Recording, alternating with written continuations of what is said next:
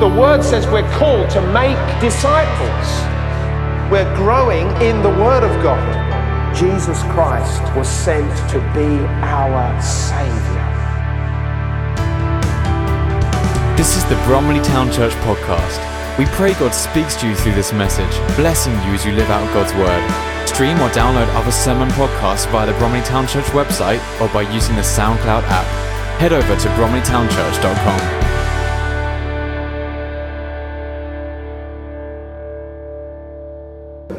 And he loves us and he cares for us. I know, you know what, I find it sometimes to believe that I am loved by him. Because I look at my life and I make an assessment of myself by myself and I'm dissatisfied with what I see. But when I look at my children and the things that they do, I love them no matter what they do. And I take heart in the fact that I am a child of God, and so are you. And you know what? Children make mistakes. Children do stupid things. Children are told what to do and they do the opposite. But we have a Father in heaven who treats us as children because he loves us and is pointing us in the right direction. He disciplines those he loves.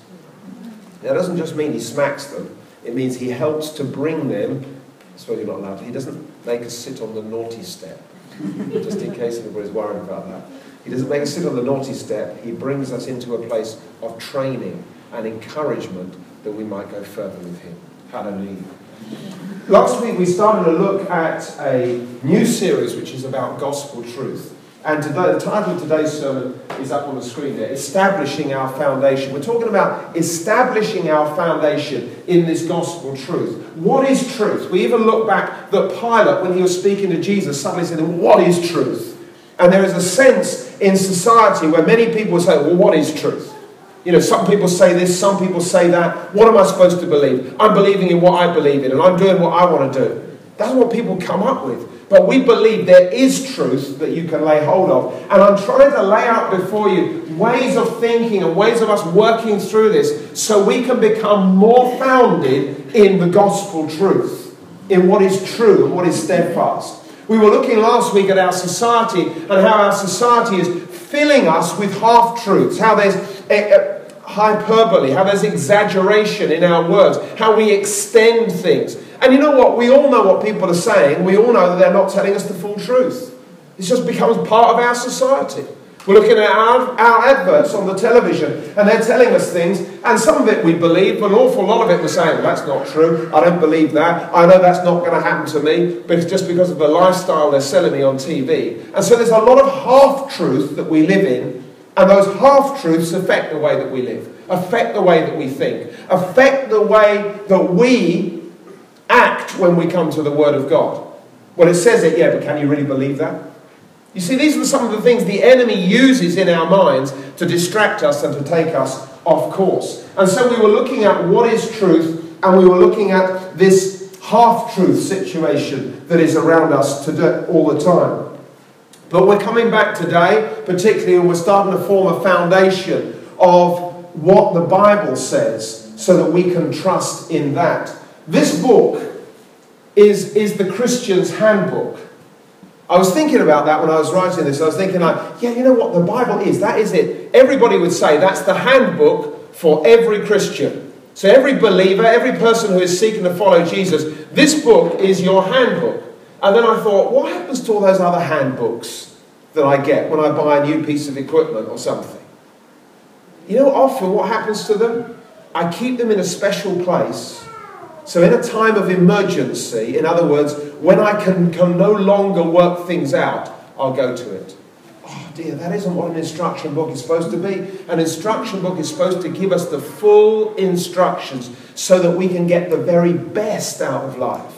And so often with some of the things that we have at home, we're just operating on a small percentage of what that item can give to us. Let's read the instruction book. Let's take hold of the instruction book, that we may be able to be filled with the very presence of God. We're going to go through some slides today, look a little bit more about what the Bible says to help us establish our foundation. Looking, first of all, at who God is. So we're looking at who God is. Point one, his very foundation is what is true. And I want to build a picture here. We want to understand about God, and we're understanding, first of all, that the very foundation of God is true. Psalm 89 verse 14 says this: righteousness and justice are the foundation of your throne. Love and faithfulness go before you. And then in Revelation 15, 3 and 4, we read this: great and marvelous are your deeds, Lord God Almighty. Just and true are all your ways, King of the ages. Who will not fear you, O Lord, and bring glory to your name? For you alone are holy. All nations will come and worship before you, for your righteous acts have been revealed. So there's two scriptures that talk a little bit about the foundations of what God is, of what he says of himself, of what we can understand. And there at the bottom you see just some of those words highlighted. Righteous. God is righteous. God is just. God is true. God is holy. What does these things mean? God is righteous. It means that what God does is what should be done. It means that he is doing what is right all of the time. And just. Now, just, the most common Old Testament word for just in its translation and its meaning, means this: straight. Straight. And we think of justice. What is justice? Justice is bringing things into straightness. It's bringing things into alignment. We want to make sure that justice is done. What is right is what is done. That's what we mean by when we call about justice. So when somebody is just, it means they are straight. God is straight. You know, the attribute of God is that he is light. One thing I remember, well, more than one thing, but one of the things I remember from my physics. And don't forget, if you've never heard this before, I have 2 physics O-levels. Not many people can say that. The reason being is that I got physics at O-level, and my A-level pass wasn't quite high enough, so it also came in O-level. But not many people can say that they've got 2 physics O-levels. But I can say that. And one thing I remember is this, is the rectilinear propagation of light. Now, those of you who don't understand that, let me explain. That means that light travels in a straight line. It travels in a straight line. It can't change from that. It travels in a straight line. And God is light. He's straight. He always is straight. You see, this idea of righteousness, he does what is right. This idea of justice, he is straight. He straightens things out and he makes things right. True. Now, if you're a builder, you'd say if something is off true, it means that it's not straight. But again, this idea of true is that something is sincere. It's not deceitful. Something is genuine. If it's true, it's genuine. You can trust it. Can you hear the qualities that we're talking about what our God is like? Do we like these qualities? Somebody answer. Yeah, that's the right answer as well. Praise God. Yeah, we like these qualities because these are the things that we like. And of course, it says that God is holy. Now, in effect, holiness means that God is like no other. He's set apart. In other words, he is so right, he is so true, he's so accurate, he's so righteous in all of his ways that he is declared to be holy. But actually, when it comes to the angels looking at God, they say he's not just holy, holy, holy, holy. They want to emphasize these facts, that God is just, righteous, true. He is upstanding in all that he does. This is the very foundation of God. The very foundation of God is that he is true. Second point we're going to go on to. Looking at God, who God is. God is Trinity. Now, that may seem strange for me to bring this in, but you'll see where I'm going with it. God is Trinity. God is one in essence and 3 in persons. Incidentally, we can't spend all morning talking about the doctrine of the Trinity because it's quite complex, so this is going to be quite compact. God is one in essence and 3 in person. 3 crucial facts about him. The Father, Son, and the Holy Spirit are distinct persons. We understand that. Each person is fully God. There is only one God. So, hang on, 3 persons, but it's one. And this is the mystery. There is a mystery about this. But what I want us to understand from this is that when Jesus is talking, well, in fact, Jesus talking to his disciples, and they say, show us the Father. And he says, well, look, if you've met me, you've met the Father, because I am in the Father and the Father is in me. And really what he's saying is, I'm Trinity. The very essence of me is the essence of God. Can you see that? So it's the same with the Holy Spirit. The things that we could say about the Holy Spirit, well, starters, he's holy. He's called the Holy Spirit. What's God the Father like? We've just been declaring that God is holy. The essence of each of these three persons, though they are three persons, Father, Son, and Spirit, the very essence is exactly the same. And again, when Jesus was on earth, he explained this, but again, Paul was saying, for instance, in Colossians, he is, talking of Jesus, he is the image of the invisible God. So the great thing about Jesus is you can't see God because he's spirit, but suddenly Jesus is here in the flesh. And so Jesus is making that spirit God known in the flesh. He's the very image of God. He was God. He's the image of God. And in Hebrews it says this, the Son, this is Jesus. Jesus is the radiance of God's glory and the exact representation of his being. The exact representation of his being. Jesus is God. The Holy Spirit is God. God is God. Three people, one of essence, substance, together they are one, all in there and coming out of here. That's the sum total of the Trinity, the doctrine of the Trinity. So I just want you to get that in mind, but you'll see where I'm going to. Point 3 is this. God is truth. And what I've already declared, I say to you again, John 14, verse 6.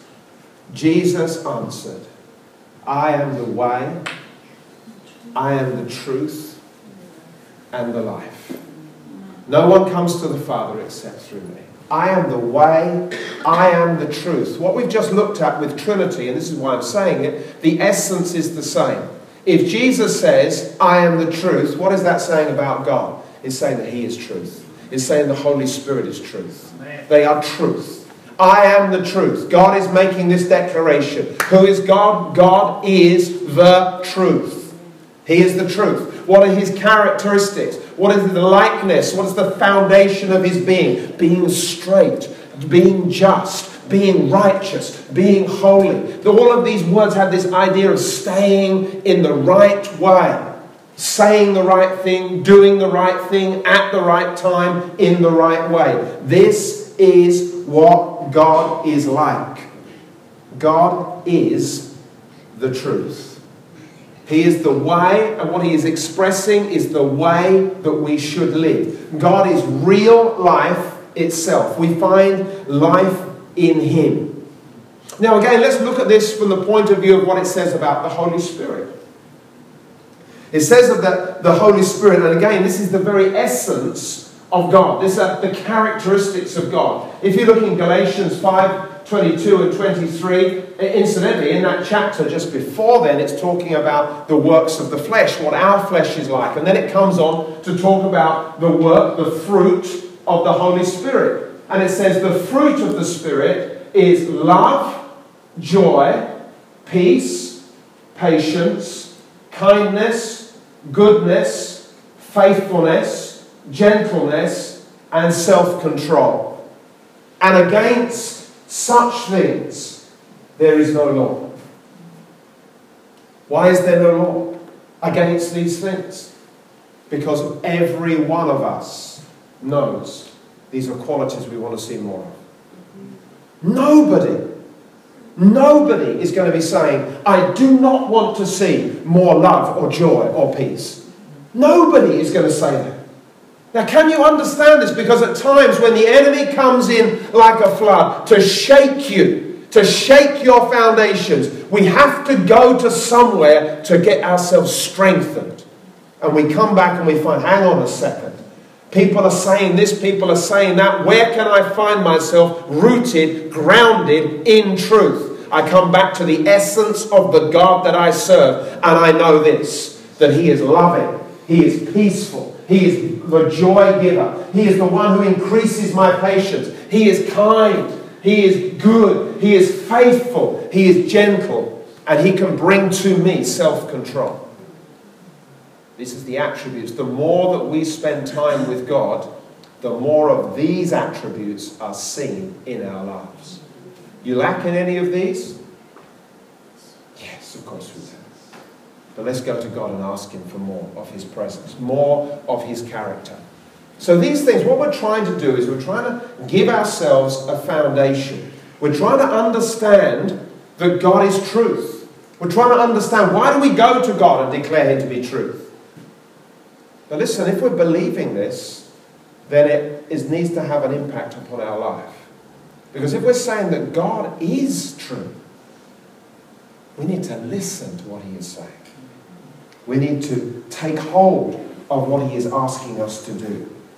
Because you know what? Many people don't want to accept that God is truth.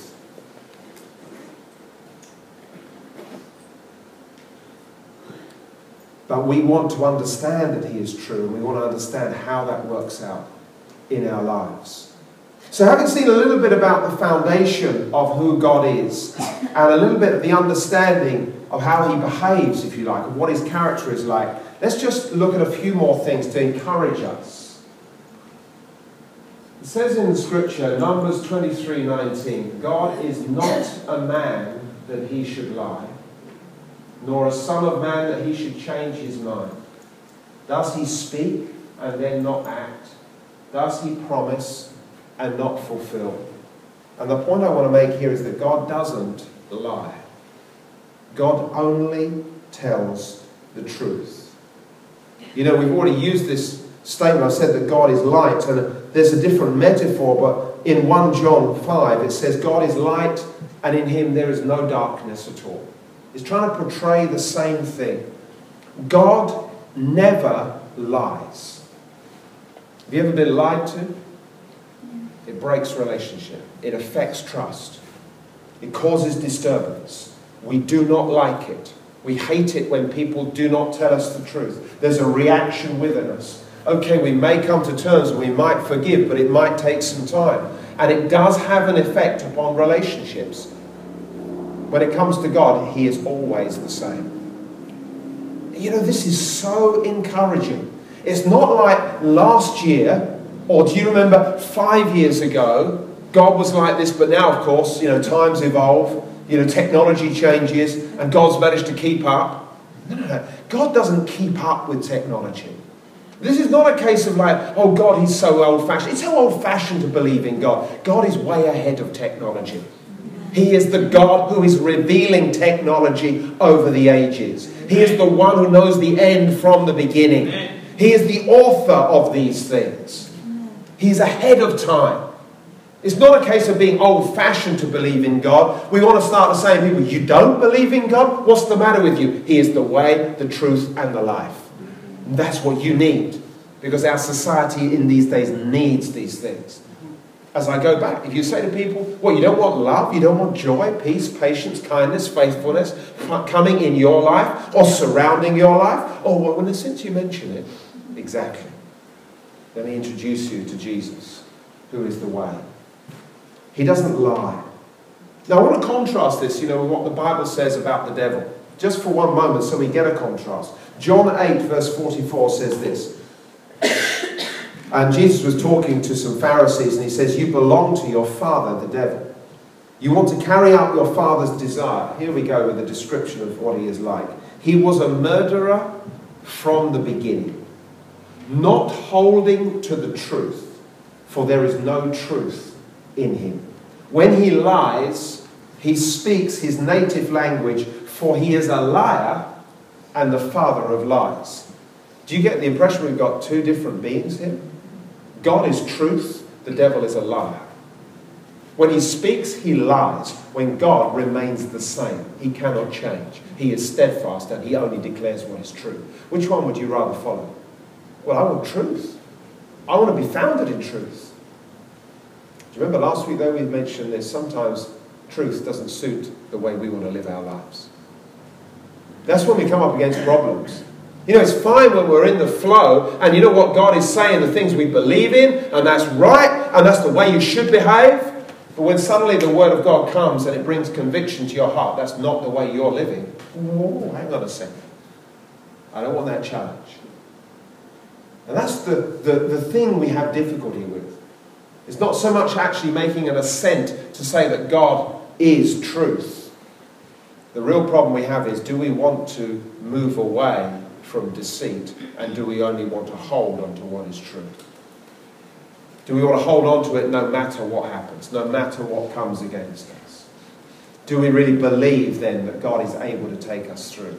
Listen, God does not change. He does not lie. What he says is what he will do. That's the trust that we can build in him. Our God does not lie. He is completely faithful. And just really emphasizing that, this point 5 here says that God doesn't change. Malachi 3 verse 6, I, the Lord, do not change. Jesus Christ, the same, yesterday, today, and forever.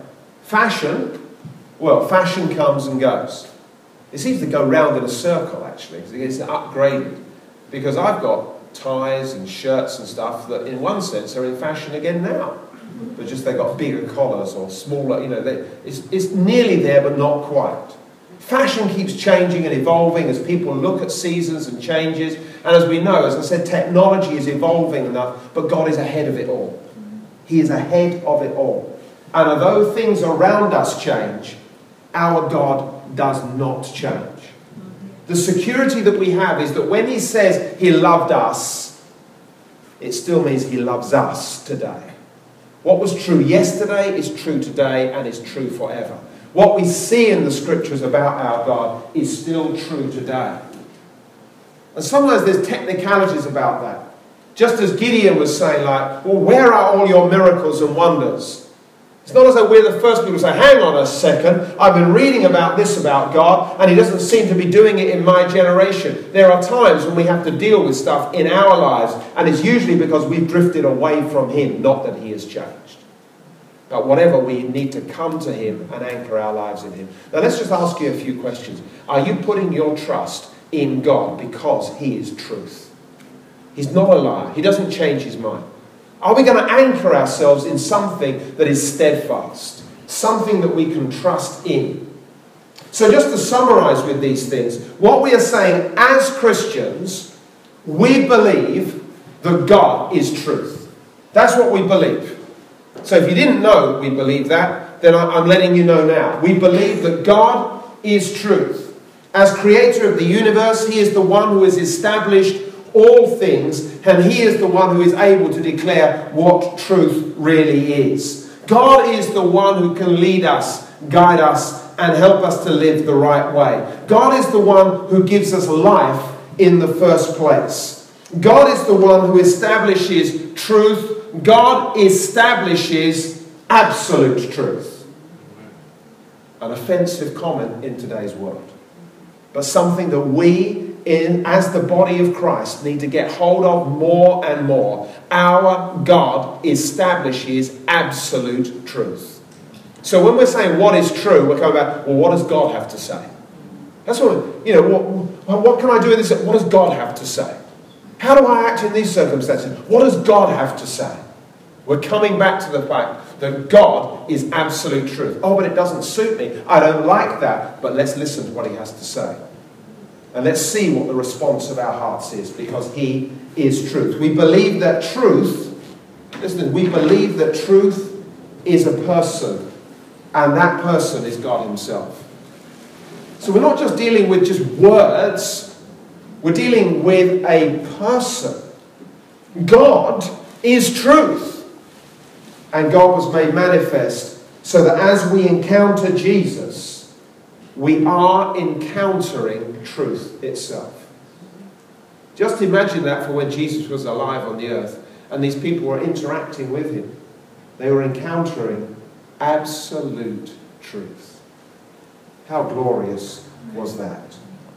So we have an absolute truth. We have a rock. We have a firm foundation that we can build our lives upon. We have something that is steadfast and secure. Not that will change as the fashions change, but something that does not lie, does not cheat, but remains the same.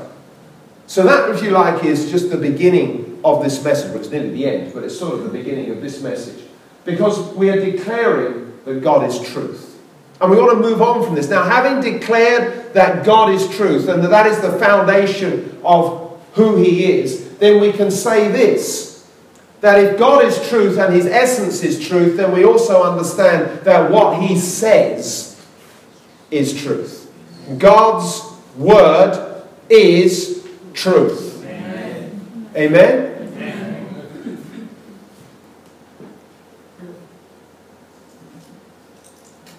Once I was, as a young man, I was in a place and I was able to bring a testimony.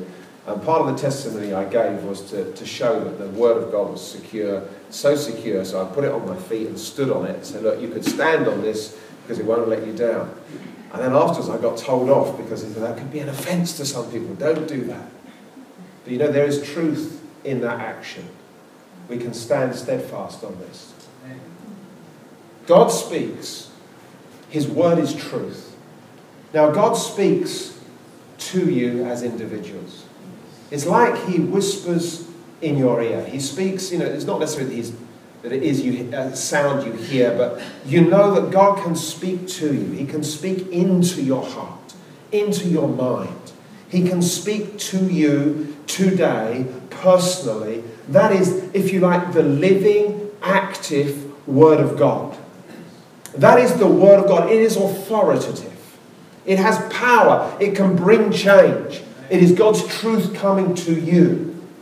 So that's spoken word. But God has also allowed his spoken words, the things that he has said, to be written down. And so the Bible, this book here, is a reference, is a point where we can come and read of the things that God has said. God's word is truth, and that truth is collected together in what we call the Scriptures. Now, John himself, sorry, I'm just going back to the Bible. Jesus himself, when he was praying for his disciples, really I should look at the screen because then I can remember what's coming up next, which is there to help me, not necessarily to help you. When Jesus was talking to his disciples, in fact, when he was praying, just before he went to the Garden of Gethsemane, in John's Gospel, it records in John chapter 17 his prayer. It's interesting because it's really the only place where a whole prayer of Jesus is actually recorded for us. And in this prayer, he starts praying for his disciples, the disciples now, and then he goes on to pray for us Christians who are coming after them. For those who are coming after, I pray for them too. But as he was praying, Jesus said in this prayer to God, he's saying, God, I want you to sanctify my disciples. Sanctify them by your truth. Your word is truth. It's very important because Jesus was praying this. So Jesus is declaring that God's word is truth.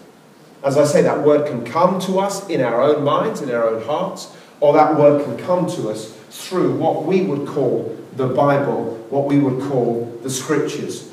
I mean, it's interesting that if you were new to church and you came in this morning and you didn't have any understanding, well, praise God, we welcome you completely. But you find that we're a bit of a strange people because you might think this is the Bible and then suddenly it's talking about the Holy Scriptures. Well, what are the Holy Scriptures? I knew what the Bible was, but what are the Holy Scriptures? Or the Word of God. Well, the Word of God, usually somebody's speaking. So is that what they're talking about? No, they're talking about this. So this book is actually known as the Word of God. But it's also known as the Holy Scriptures. It's also known to us as the Bible. And the reason we call it the Bible is because of Latin. And as you know, recently I've been declaring Latin because that's something else I know very little about. The Word of God, the word Bible comes from the Latin Biblia, which means books. And actually the Bible is a collection of books. In fact, it's a collection of 66 books that are divided into two major sections, the Old Testament and the New Testament. The Old Testament is the collection, or the Old Testament is the Jewish Bible.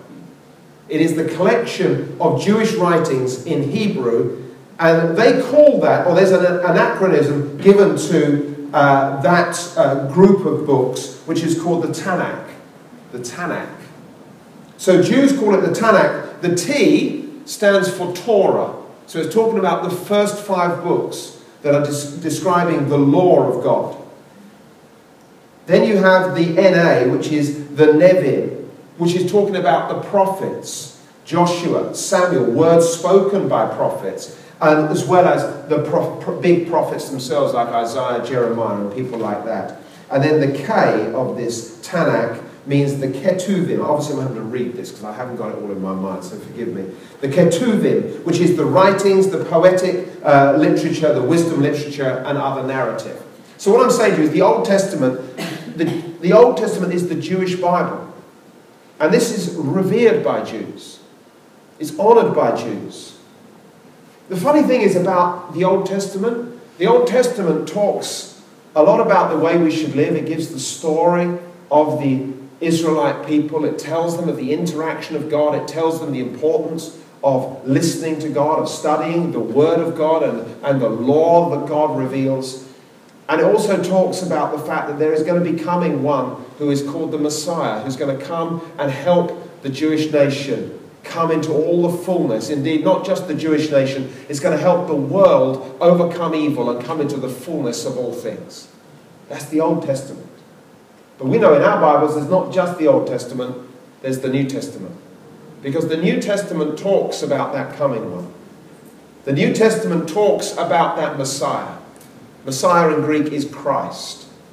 It talks about Jesus Christ, God's only Son, who came to bring the fullness of all that was spoken of in the Old Testament. And there in the New Testament, in the Gospels, the beginning, Matthew, Mark, Luke, and John, we see the description of this Messiah being revealed to the world. How through signs, wonders, and miracles, people were looking at this man, Jesus, but understanding, wow, what manner of man is this? That he can speak to the storm and make it quiet. That he can speak to the lame and make them healed. That can proclaim to the blind, see, and they see. What manner of man is this? And then as we move through the life story of Jesus, his death and his resurrection, we come into one of the key books, if you like, in the New Testament, the book of Acts, where suddenly it's like the works that Jesus had set his disciples to do, we see them fulfilling those works. And then we move into the writings of the apostles and the letters that they sent to these churches that they had established and were raising up. That's this book. That's this book. This book has life in it. This book helps us. This book is truth. This book enables us to know God. Jesus taught his disciples, if you continue in my teaching, then you will know the truth, and the truth will set you free. The truth.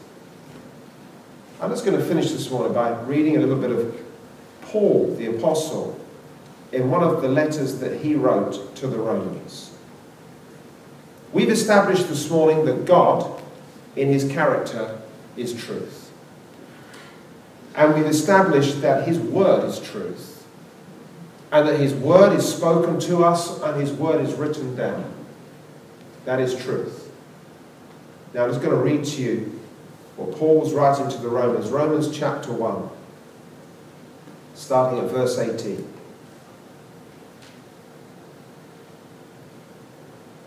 The wrath of God is being revealed from heaven against all the godlessness and wickedness of men who suppress the truth by their wickedness.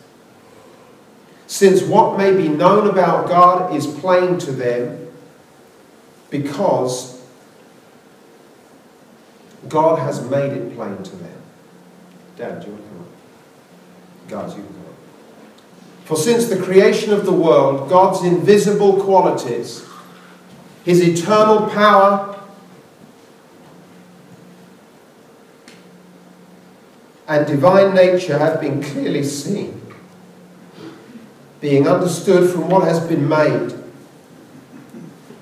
so that men are without excuse. For although they knew God, they neither glorified him as God nor gave thanks to him. But their thinking became futile, and their foolish hearts were darkened.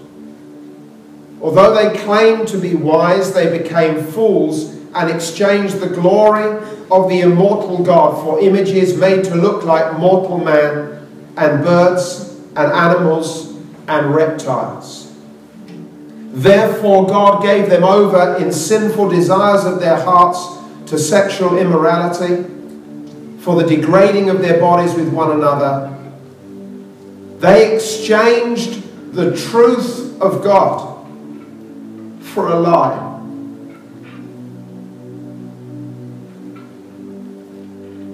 And they worshipped and served created things rather than the Creator, who is to be forever praised.